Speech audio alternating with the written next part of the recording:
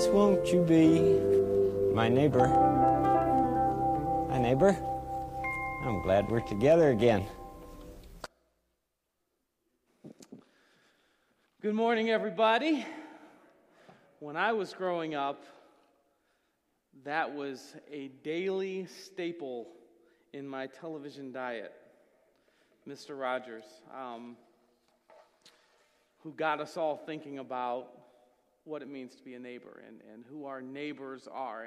And what we learn actually from the life of Fred Rogers is that he was inspired by Jesus to look at people as neighbors. Because it turns out that Mr. Rogers was the second most famous person to ask the question, who is my neighbor?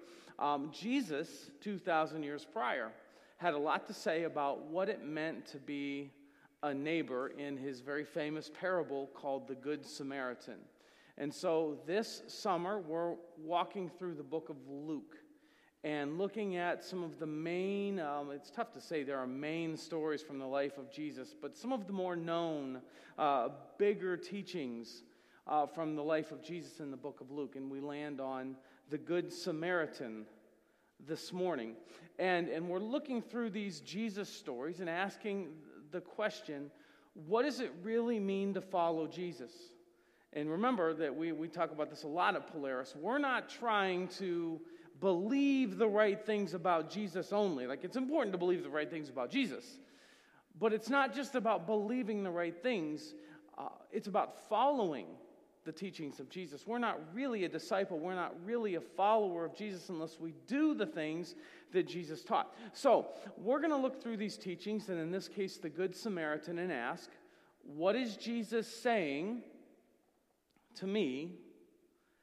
And then how will I respond? What is Jesus saying to me? And this is the best way to read your Bible. What is God saying, and what am I going to do because he's saying that? So,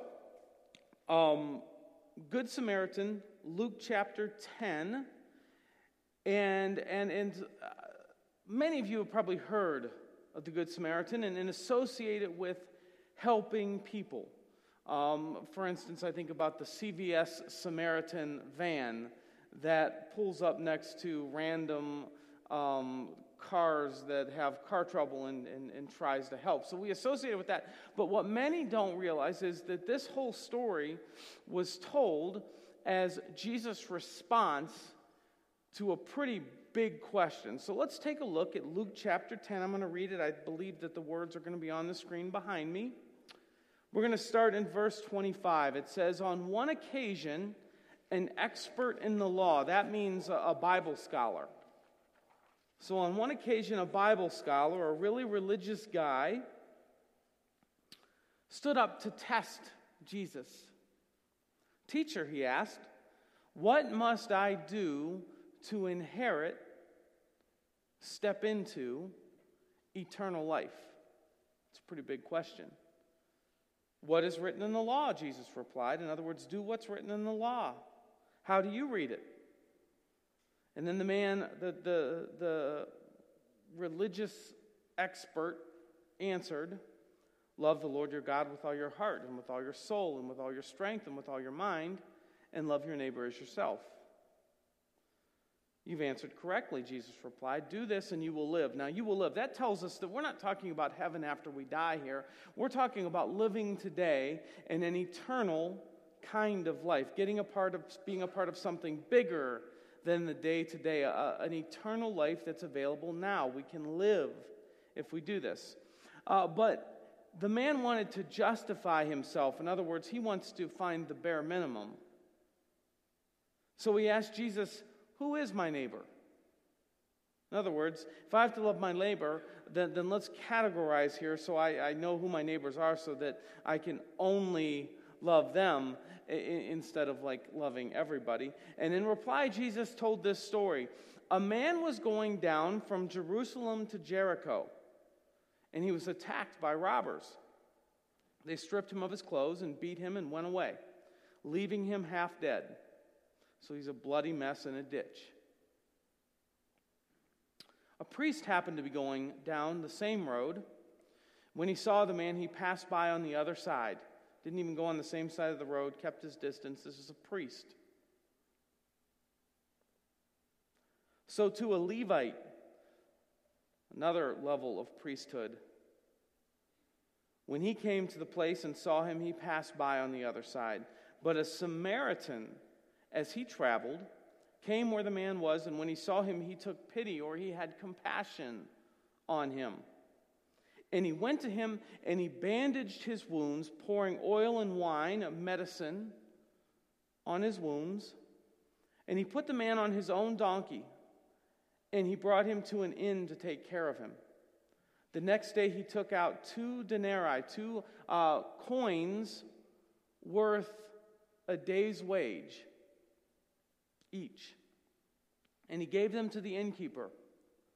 Look after him, he said, and when I return, I will reimburse you for any extra expense you may have. Which of these 3 do you think was a neighbor to the man who fell in the hands of the robbers?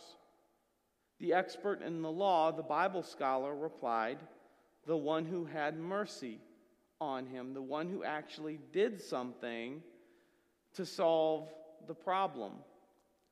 And Jesus told him, go and do likewise. So that's the story of the Good Samaritan. Now let's break it down and try to find how it can be relevant to our life today in 2014. So let's start with this question. How do I receive eternal life? How do I inherit or step into an eternal kind of life? How do I transcend the mundane day-to-day and join something bigger than this? Do you long for that? I think that a lot of us, myself included, sometimes we get caught up in the day-to-day, like we're living for the next thing of the day. We crash into bed at night, and it just seems like one day after the next, just maintaining. But there are thoughts, man, there could be something bigger than this. Maybe there's an eternal kind of story that God is telling in this world, and maybe I could be a part of it. If we dare to dream that isn't there something more than that next purchase or that next task or the next event that your kid has?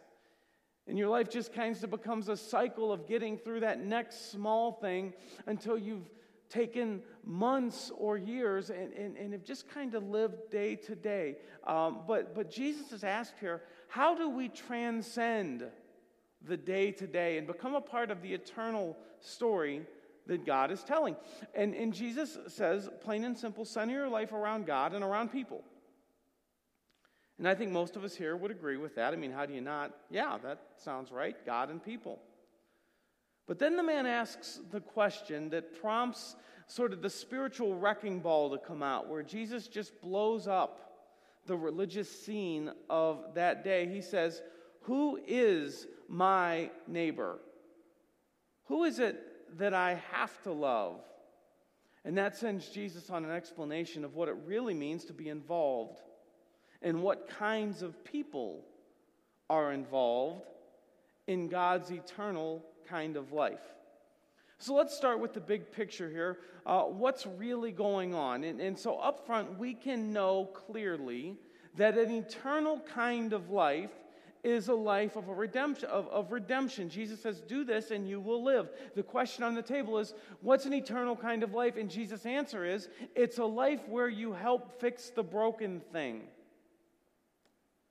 And the Bible is clear that God is a redeemer God, and that an eternal kind of life is a redeemer life, because God is working slowly and steadily to redeem creation. And He'll use anybody who wants to jump on board. He will use you, He will use me. An eternal kind of life is a life of redemption where you do something to fix the thing, because God is redeeming creation. That's His eternal work right now. You might say that we're in Act 3 of the human story. The first act was creation and God's dream of humanity in paradise. And that act ended with rebellion and sin entering the world when we chose our own way. Then the second act was God preparing the way for redemption. He created the laws and showed things that would point to Jesus. He's showing what it means to follow Him and what grace really looks like. And then Act 3 was the coming of Jesus, where he brought his way of life, where God began to truly redeem things. Jesus paid the price for sin and commissioned his followers to put the broken stuff back together. So this is the age of redemption that we live in. And if we want to join with God in an eternal kind of life, it means that we are aware that God is redeeming things. We're aware of the mess around us, and we're actually going to do something about the mess. Ephesians 1:9-10 says this: "With all wisdom and understanding, God made known to us the mystery of his will according to his good pleasure, which he purposed in Christ, to be put into effect when times reach their fulfillment, to bring unity to all things in heaven and earth under Christ." So that fulfillment there. The fulfillment is when all things have been unified, when all things have been redeemed. Creation is being redeemed, and fulfillment is redemption. This world is fulfilled. The times are fulfilled when Jesus has redeemed everything. So this world is about redemption. It's about fixing the broken. And if we're going to follow Jesus, if we're going to engage in an eternal kind of life, it means that we are going to be active in the redemptive process. So let me frame this a little bit more and dig a little bit deeper, get a little more personal for you and me. This is a person half dead in a ditch. Represents people in the worst of messes.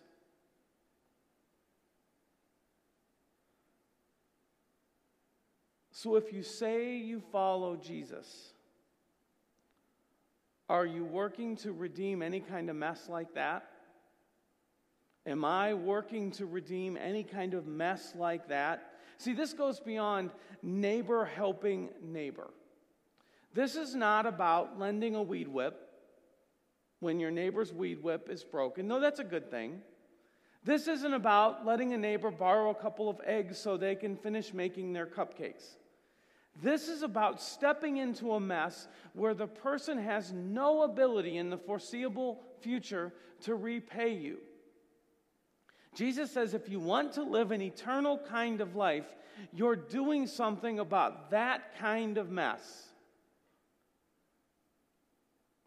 And so the question for us is, are we engaged in doing anything redemptive in a real mess for somebody who has no way to repay us? So again, suburbia.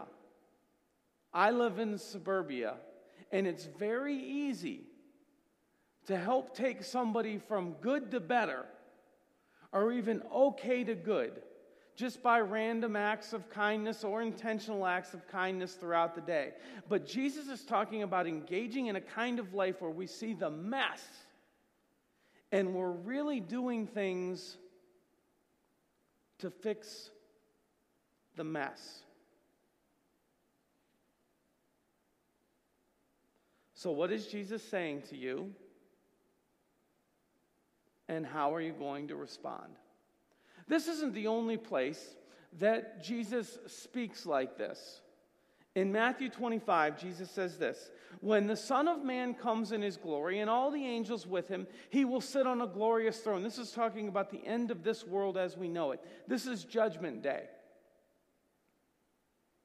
All the nations will be gathered before him, and he will separate the people one from another, as a shepherd separates the sheep from the goats.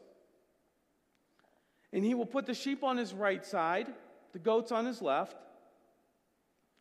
And the king will say to those on his right, "Come, you who are blessed of my Father, take your inheritance, the kingdom prepared for you since the creation of the world.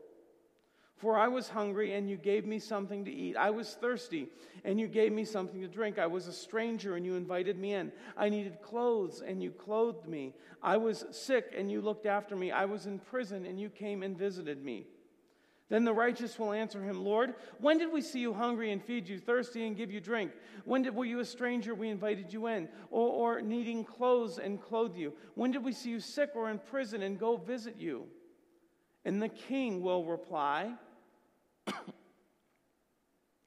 truly I tell you, whatever you did for one of the least of these brothers, the least, those incapable, the least, the half-dead.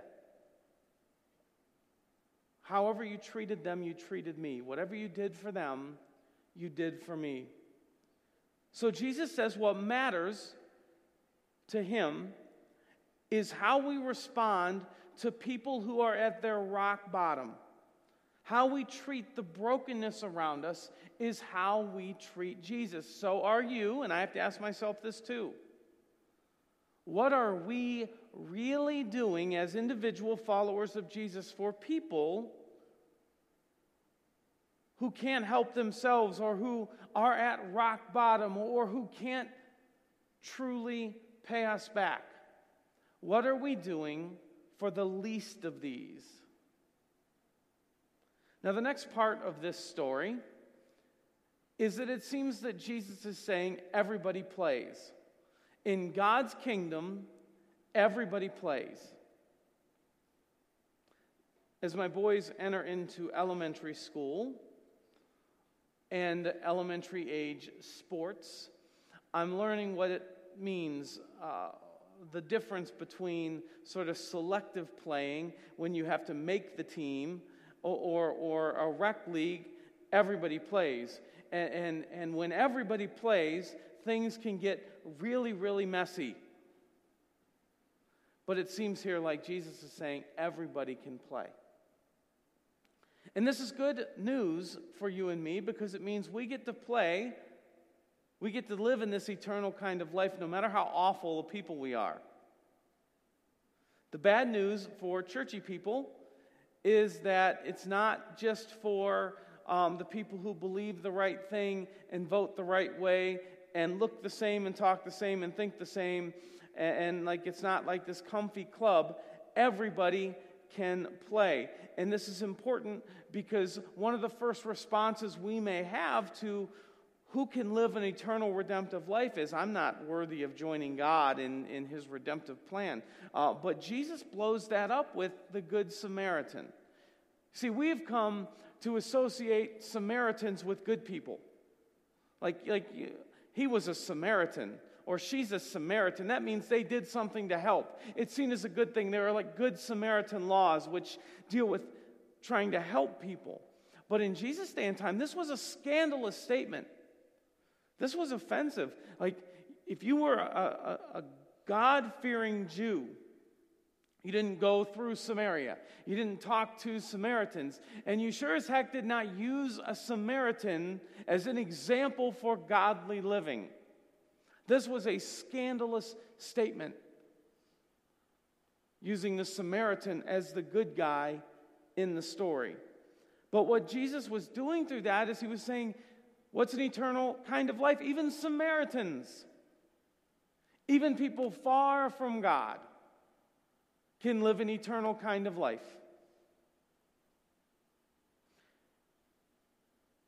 When you're willing to do something redemptive and point to Jesus as the source of the compassion, that's an eternal kind of life. And everybody can play.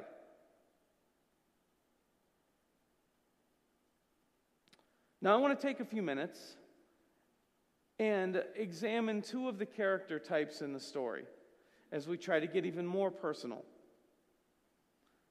There are two types of bad guys in the story: the bandits and religious people. Isn't that crazy?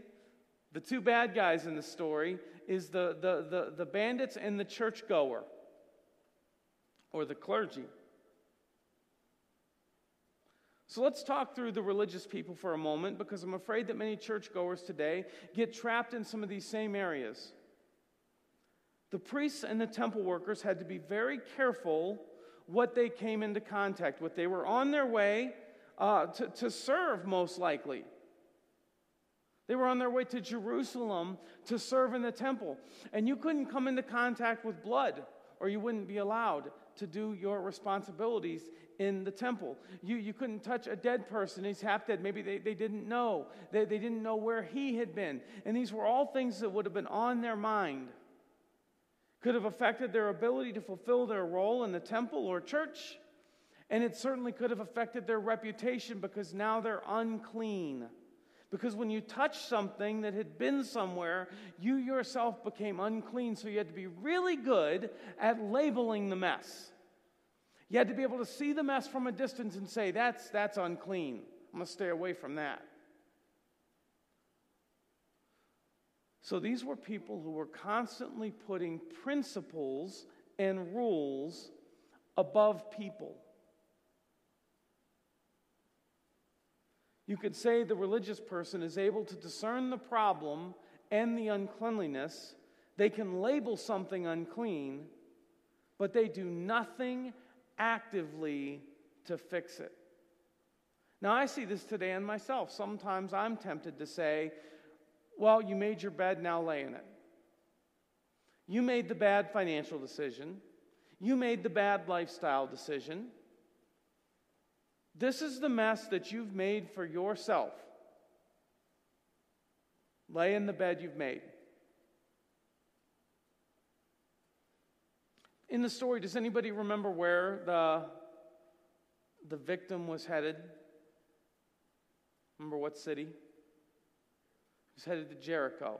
The road from Jerusalem to Jericho was notoriously dangerous. Lots of places where you could be outflanked by the bad guys, by robbers, thugs, thieves. And this would have been well known in Jesus' day and a part of the story, because Jesus is specific to paint the picture. This was the road from Jerusalem to Jericho that you shouldn't have been on by yourself. And so it would have been really easy to pass this guy and say, well, you got what you deserved. But pointing out the fault was not an acceptable response. Compassion is what Jesus indicates as the right response. Compassion even for people who have done things and made decisions to deserve in some way their situation.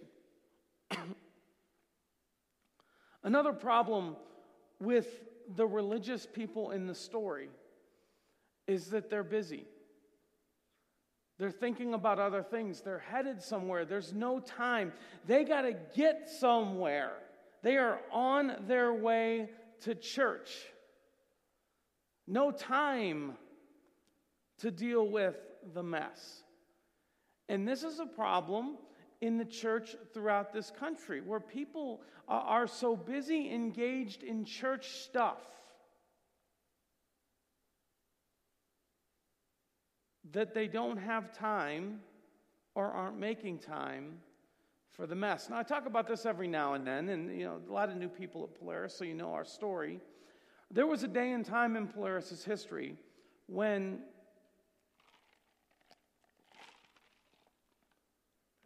Sunday morning church, Monday night men's, Tuesday night women's, Wednesday night was our midweek service, Thursday night was our team groups for ministry teams, and Friday and Saturday would often be some kind of an event.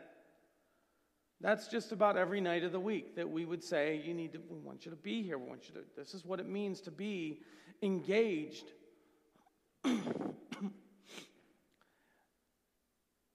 Add to that your homeowner responsibilities and some family things, and suddenly you're completely engaged in church culture, but you have zero time to get to know your neighbors, to get to know your coworkers, to get to know their names and their stories, to invest. You can't help with anything.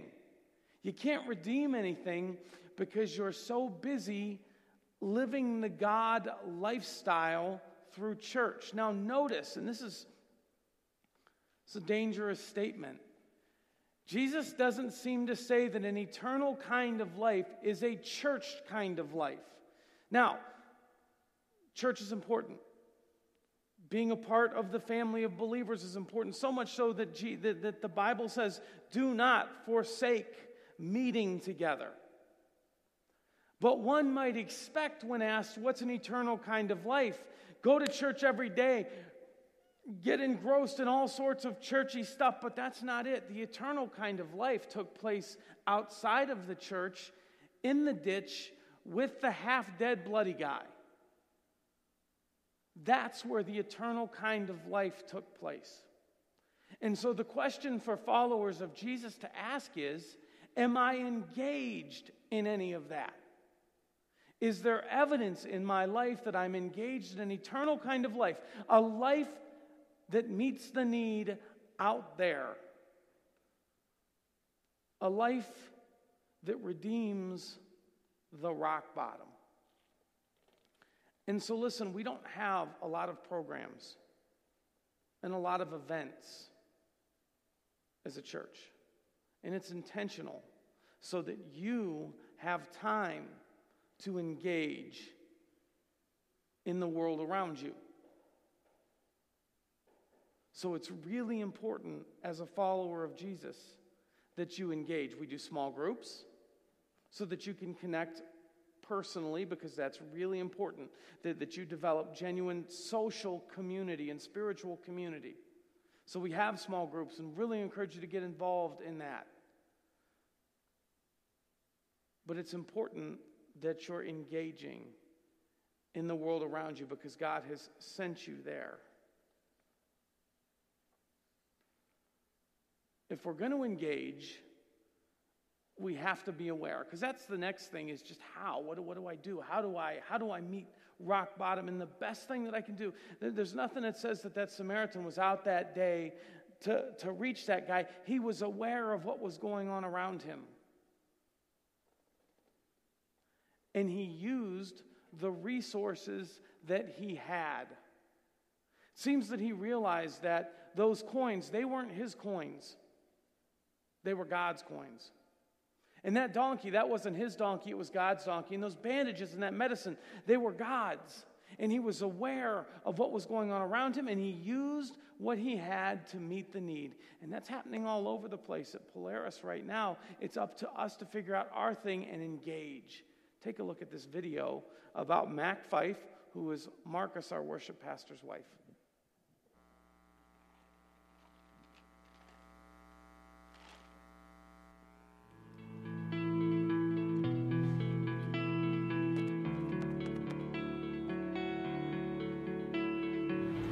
Okay, well, most people think of the Oaks as a crisis pregnancy center, which they are, but that's really a very small portion of what they do. They call themselves a family care center because it's a lot more comprehensive than that.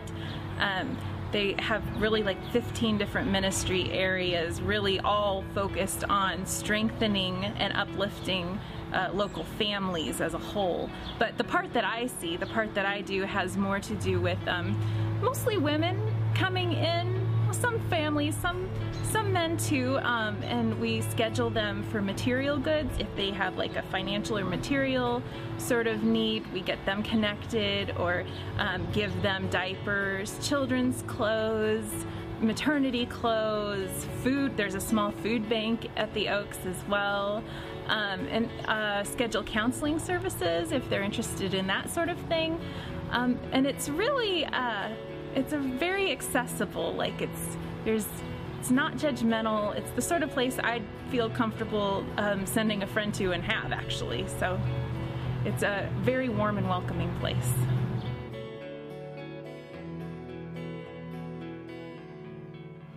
Well, I started this spring, but I put it off for a long time before that. It was something that I'd thought about really after I had kids, and I have a really good support system. And I just kept thinking, if it's this hard for me, how hard is it if you don't have a strong support system around you?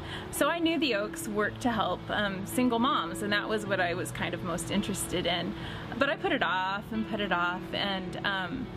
then we ended up buying a house like right across the street from the Oaks, and I thought, maybe this is another thing God is nudging me. I should probably go over there and volunteer. And it was like really had a time with God, and just it just came up kind of again out of the blue. I wasn't even thinking about it, and that day I just knew God was telling me, hey, it's time to get over there. So Leanne was talking about the Oaks the very next day, and I'm like, oh, I need to go put in an application. So I did, and so it just took a lot of nudging for me to get into it, honestly, but I'm very glad that I did.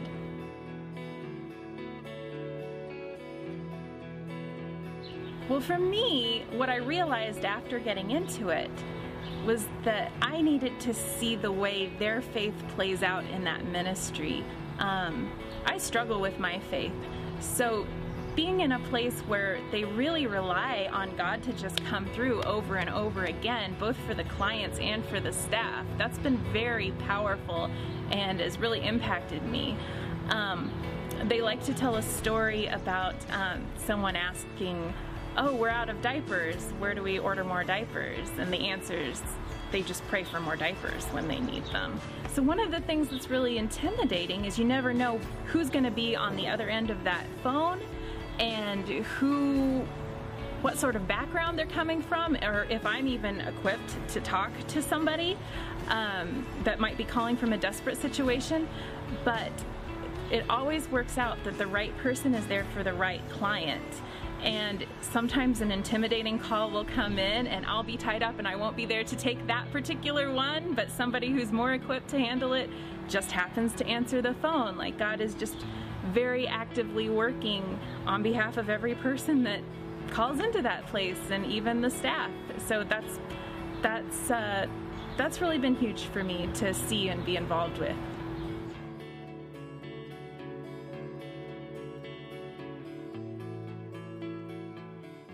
What an eternal kind of life looks like, a life that says, I believe that Jesus is redeeming this world and I'm going to do something. It doesn't mean you have to invent something. You can join in with people already doing it. Our students here at Polaris decided to use their gifts to make blankets for kids going through some pretty scary times. Here's what they did for the Akron Children's Hospital. So we just want to thank you guys so much for making these amazing blankets. They're super cute and the kids love them, and we try and give them out to everybody who has a surgery or maybe is feeling kind of bad or maybe some kind of procedure. So we're really going to use them. We really appreciate it, and keep them coming if you can. Yeah, thanks for all your time. It can be simple things. It can be very deep and costly things. The idea, though, is that you decide, I am going to engage in the world around me. I am going to be a part of this eternal kind of life. I am going to be a redeemer and do something when I see things going on around me. So what is Jesus saying to you? Maybe it's time that you engage beyond just labeling the mess. Billboards and bullhorns have run their course in this country, and we don't need another Facebook post labeling sin. We need followers of Jesus who will step in and have mercy, who will engage and build true friendships with people who don't think like they do and act like they do, and count on God to help you figure out next steps in that relationship. And it could be that someone who doesn't think like you or acts like you actually helps to redeem your character. Some of you have neighbors and you know they don't have any kind of relationship with Jesus, and you've done the relational work. You've lent the weed whip, and you have lent, you don't lend eggs, but you've given a couple of eggs to work on the cupcakes to save the culinary day. And now it's time, though, for you to have mercy and compassion on the spiritual mess. And it's time for you to dig down deep and have a Jesus conversation. Or give the invite to church. You see the spiritual need. And you say, I'm going to do something redemptive there. And I know that can be an all-in kind of moment, lump in throat, heart in chest, stomach in chest, whatever. But it's time to engage in redemption on that level.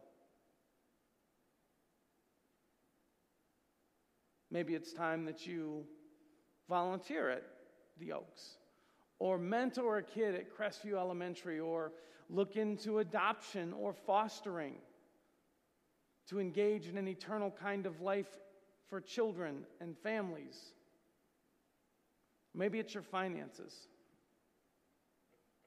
Maybe you're not investing very much in redemption.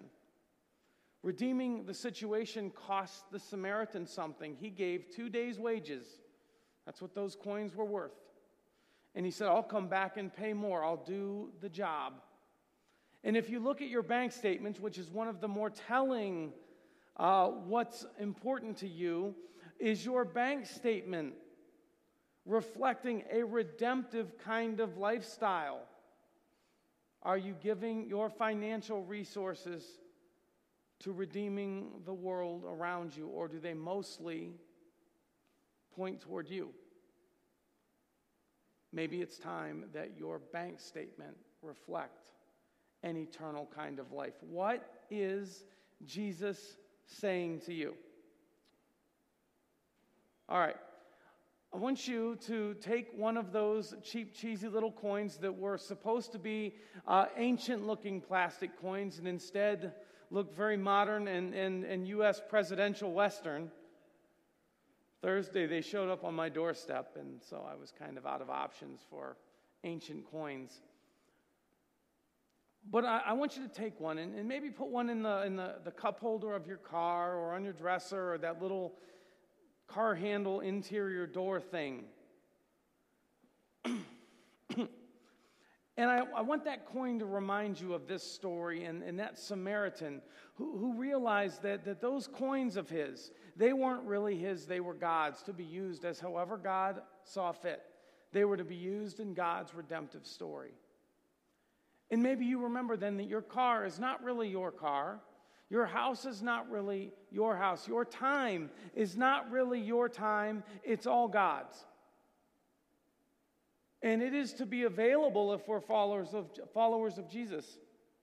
It's to be available to God, to be a part of His redemptive story. And when you see that coin, take a good long look at your life and your resources, time, energy, money, and ask, am I using what I have, really? Am I really using what I have to do anything redemptive? And whether that answer is yes or no, you ask yourself, what can I do today to really join in God's redemptive story? All right, I want to do one last song.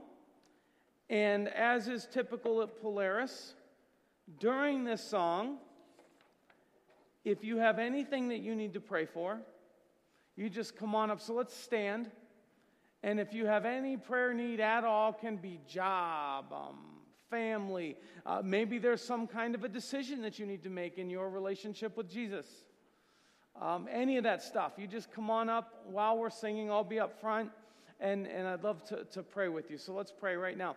God, thank you for this incredible story. Thank you for taking eternal principles, your way of life, and communicating them to us in these timeless stories that stick with us. And I pray that throughout the week you would unlock truths from this powerful story, and we would put two and two together as we're driving to work or as we're sitting at the dinner table. I pray that you would show us in unmistakable ways places that you want us to get involved in and redeem. And thank you for working to redeem us. In Jesus' name, amen.